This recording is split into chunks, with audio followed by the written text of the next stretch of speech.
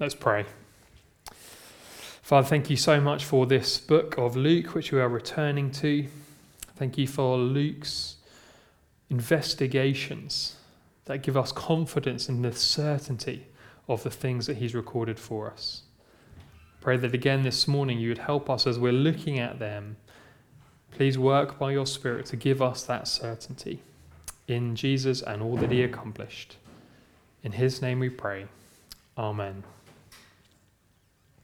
Sometimes things are right there in front of you, but you can't see them. You know these kind of silly optical illusions? Maybe you've come across this one here. When you look at this picture, who do you see? Well, in fact, there are two women in this picture.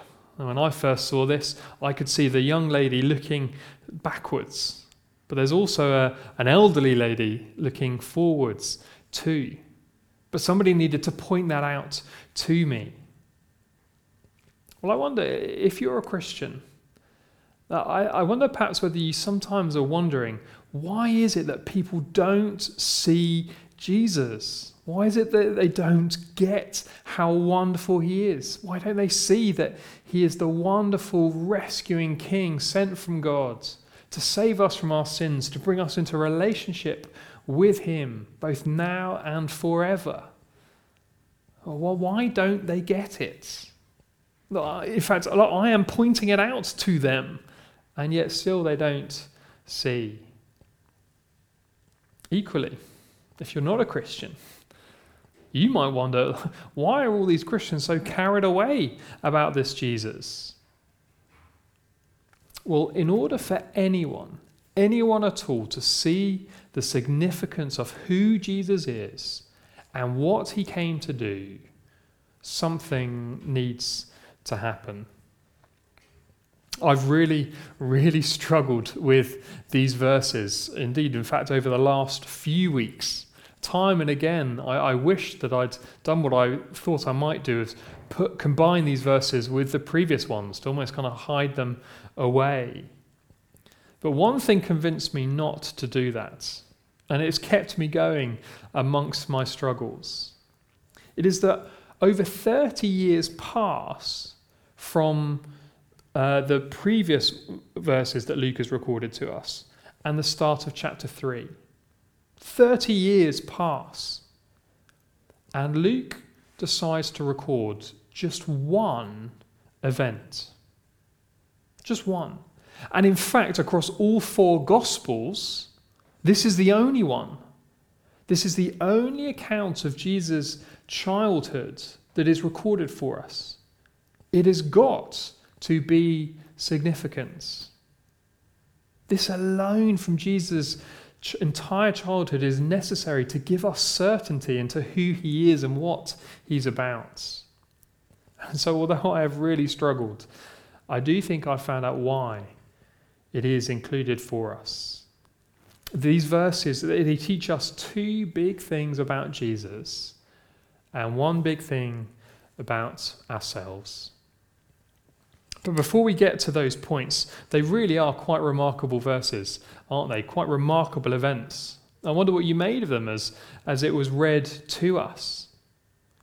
But once again, we find the picture we get of Joseph and Mary is that of devotion and faithfulness to God. Just like last time, they were very careful to do all that the law commanded. Well, here again we find their dedication. So the Old Testament taught that adult males were to travel to Jerusalem 3 times a year for 3 of the big festivals. But by this time it was generally accepted that the men should come up once a year.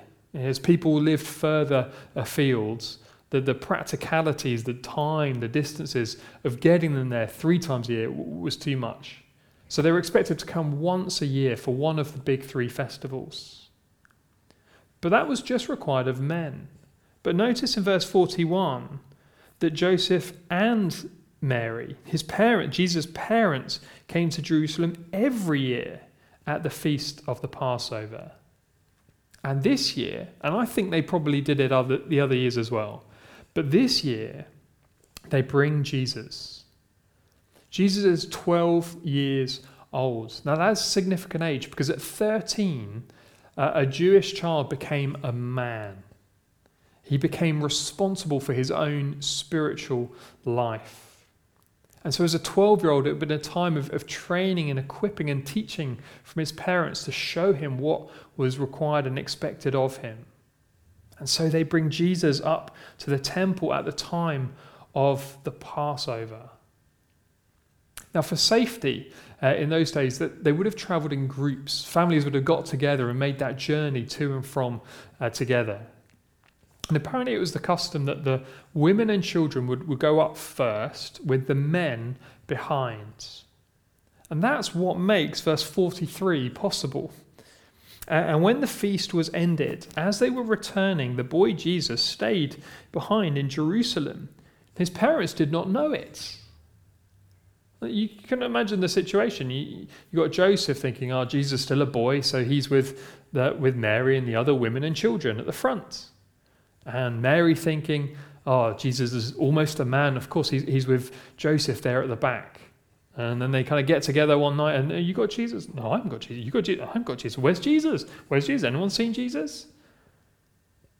Being a parent, we often like to tell of parenting fails, and it kind of helps each other feel a little bit better about our own failures.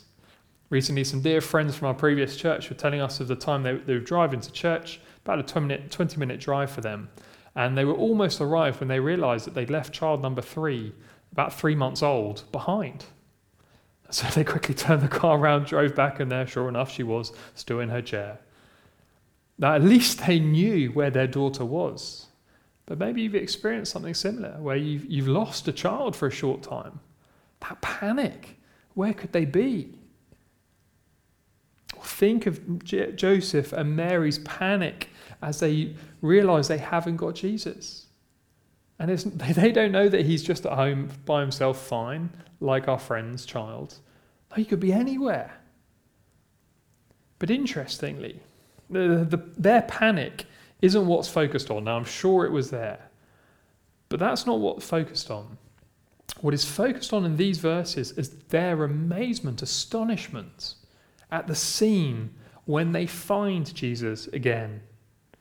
So verse 46, after 3 days, 3 long days, after 3 days they found him in the temple, sitting amongst the teachers, listening to them, asking them questions.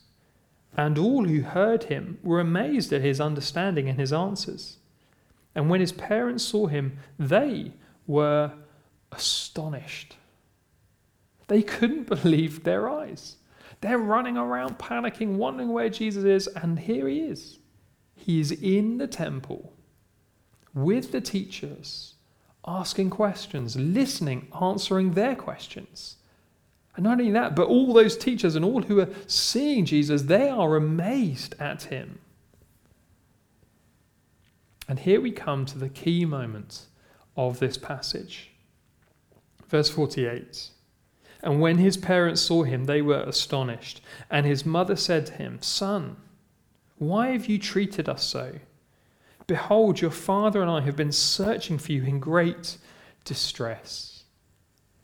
And here we have Jesus' first recorded words. Again, they've got to be significant. Jesus' first recorded words, verse 49, and he said to them, "Why were you looking for me? Did you not know that I must be in my Father's house?" And it's in these words that we see these 2 huge declarations about himself. His identity, firstly, and then his work. So firstly, here's our first point, is that Jesus is God's Son. Jesus is God's Son. Jesus seems genuinely surprised that they would be looking for him. They wouldn't know where he was. And it's almost a gentle rebuke even from Jesus here. "Why were you looking for me? Did you not know?" But then he says these remarkable words. "Did you not know that I must be in my Father's house?" Here Jesus identifies himself as God's Son. A unique position. Did you notice the little subtle reversal that Jesus makes. So Mary says to him, "Son, why have you treated us, me and Joseph, so? Behold, your father Joseph and I have been searching for you in great distress." And how does Jesus respond? "Did you not know I must be in my Father's house?" God's house, the temple. He's not being disrespectful. He's not denying the role that Joseph had as his earthly father. But he is highlighting that ultimately God is his father. He is claiming this unique relationship with the God of the world. Now, much is made of Jesus' humanity in these verses. So back in verse 42, which really was the conclusion of the previous events, but I included in today's reading because they kind of bracket it so. But in verse 40, we read, "And the child grew and became strong, filled with wisdom, and the favor of God was upon him." And then in verse 52, at the end of these verses, "And Jesus increased in wisdom and in stature and in favor with God and man." How incredible that is, thinking of all that we have seen of Jesus' identity. But yet, as a human child, there were things that Jesus didn't know. There was things that Jesus had to learn. He grew, even in favor with God. Incredible statements of Jesus' humanity. And we see, in fact, again, his respect for his mother and father. He is an obedient son. So verse 51, after all this takes place, "And he went down with them and came to Nazareth and was submissive to them." Yes, Jesus, human Jesus. But even as a 12-year-old, Jesus recognizes and declares that God is his Father. Now, we lose the shock of that. We, living post-New Testament times, we know the wonderful truth of the New Testament, of adoption, that every single Christian believer is adopted into God's family. Jesus is our brother. God is our Father now. But in those days, in those few small words, Jesus declares something that had never been said before. In fact, it was something that had never even been conceived before. That an individual could say that God is his Father. Maybe one would describe God as Israel's Father. A king might declare themselves as God's son. The people might possibly say, "Our Father." But no one had ever said, "My Father." No one had ever claimed that unique privilege, that unequaled relationship before Jesus. A 12-year-old Jesus stood in the temple, says, "This is my Father's house." Now, soon-to-be teenagers aren't always the most humble of creatures. But this isn't arrogance. This isn't jumped-up, spotty teenage self-grandeur. This is Jesus recognizing who he really is. He's recognizing what is true. Now, all who heard Jesus asking and answering questions were amazed.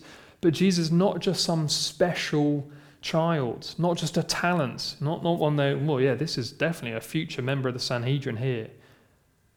No, not just special. He is God's son. Now, I couldn't walk into Buckingham Palace. Well, I couldn't walk into Buckingham Palace at all. But I couldn't walk into Buckingham Palace and say, "This is my mother's house." That's not true. There are only 4 people who could say that. Only Jesus stood in the temple could say, "This is my Father's house." Now, many of us know, agree, love these things, love that this is who Jesus is. Well, be certain. That's why Luke's writing. But I'm sure that there'll be many watching, or some watching, who think that Jesus is somewhat less than that. Yes, Jesus is special. Yes, Jesus, he's a good teacher, a moral guide, someone to keep my children on the right path and out of trouble. But Jesus is God's Son. We can't write him off as less. In fact, we've got to treat him as he is. Now, if you're not sure about who Jesus is and that he really is God's Son, stay tuned in Luke.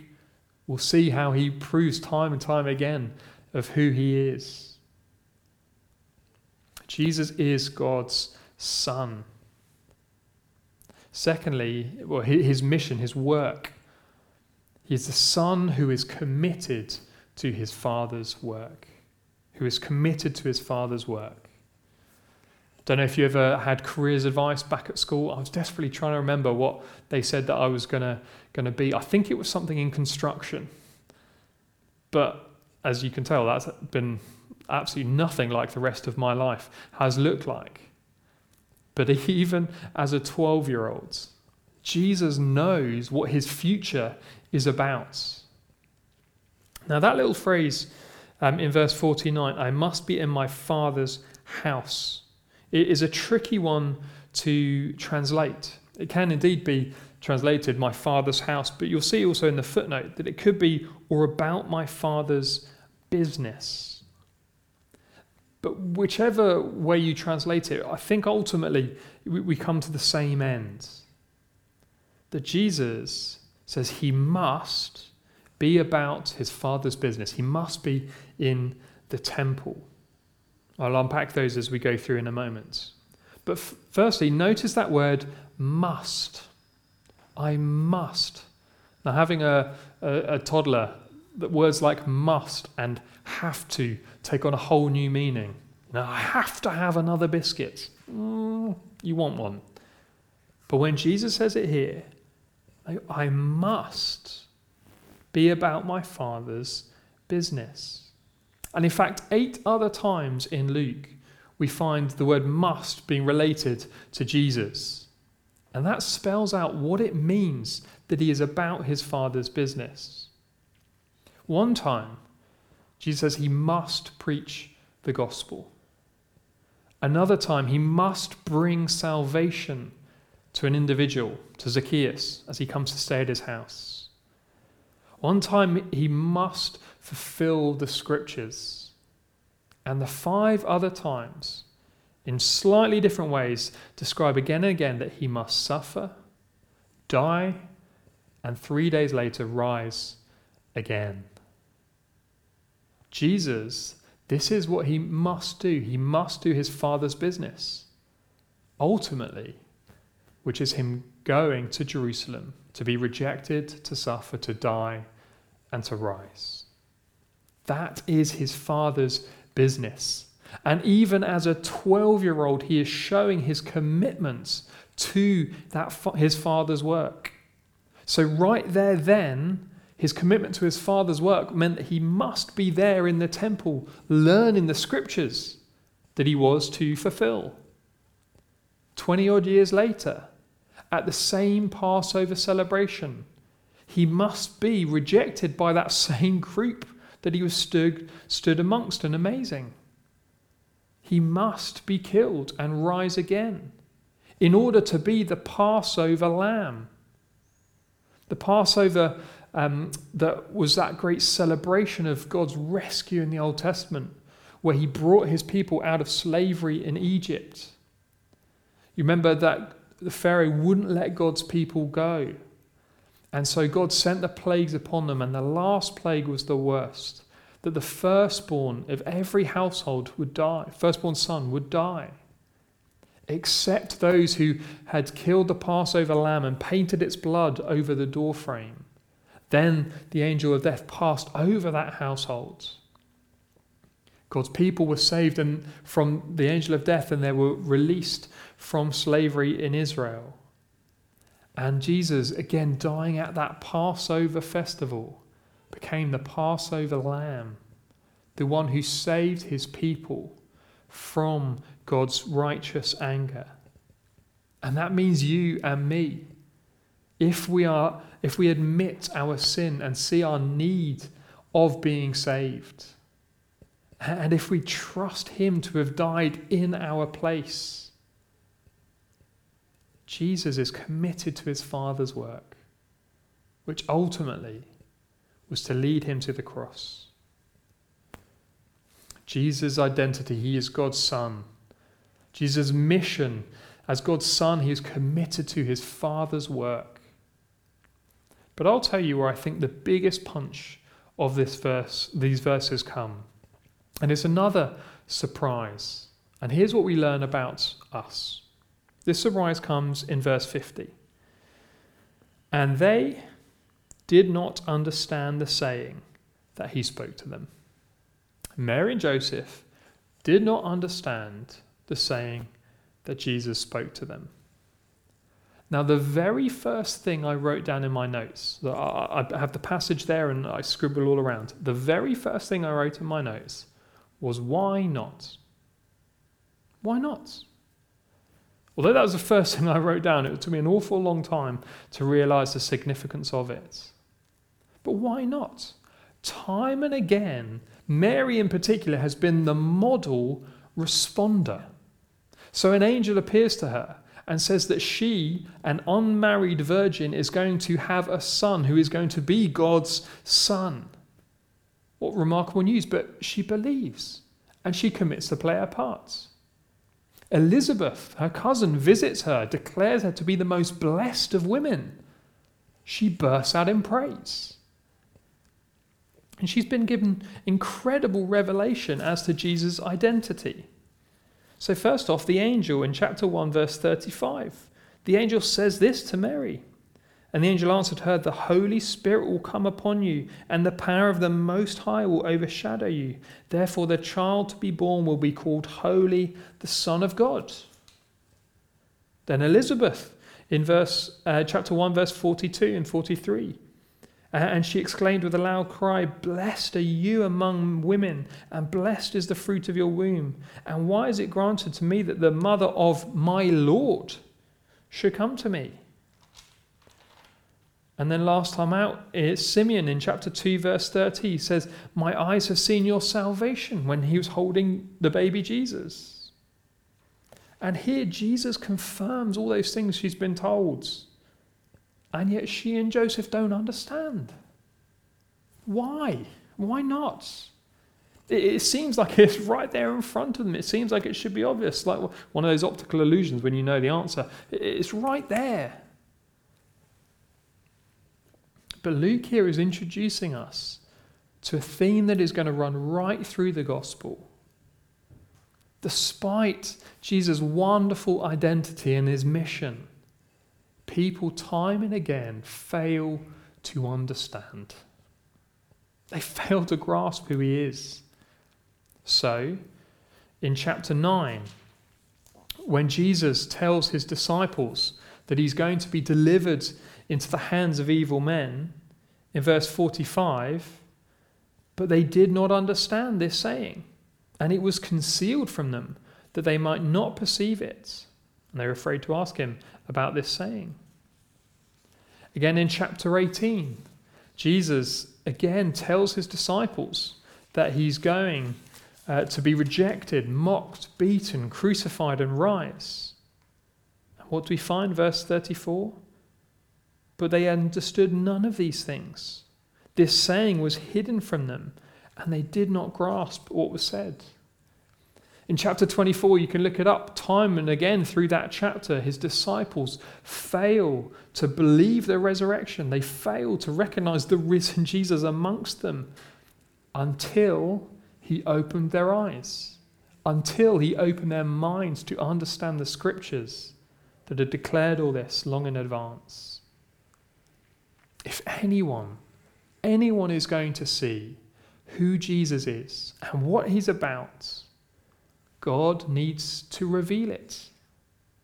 It's right there, clear as day. Yes, but no. Even Mary, with all that she had been told, with her unique position and privilege, she couldn't understand. She needed God to show it to her. And so that is the case with us as well. So although Mary and Joseph, they don't get it, in a sense, yet once again, Mary does model the right response. So, look down at how she does respond in verse 51. So later, and they went down, and he, Jesus, went down with them and came to Nazareth and was submissive to them.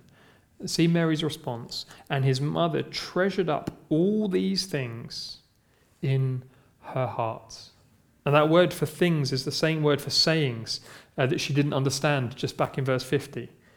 She treasured all these things up. She pondered them. That's what that word means. She didn't just come to hasty conclusions. She remained open. She considered. She thought about them.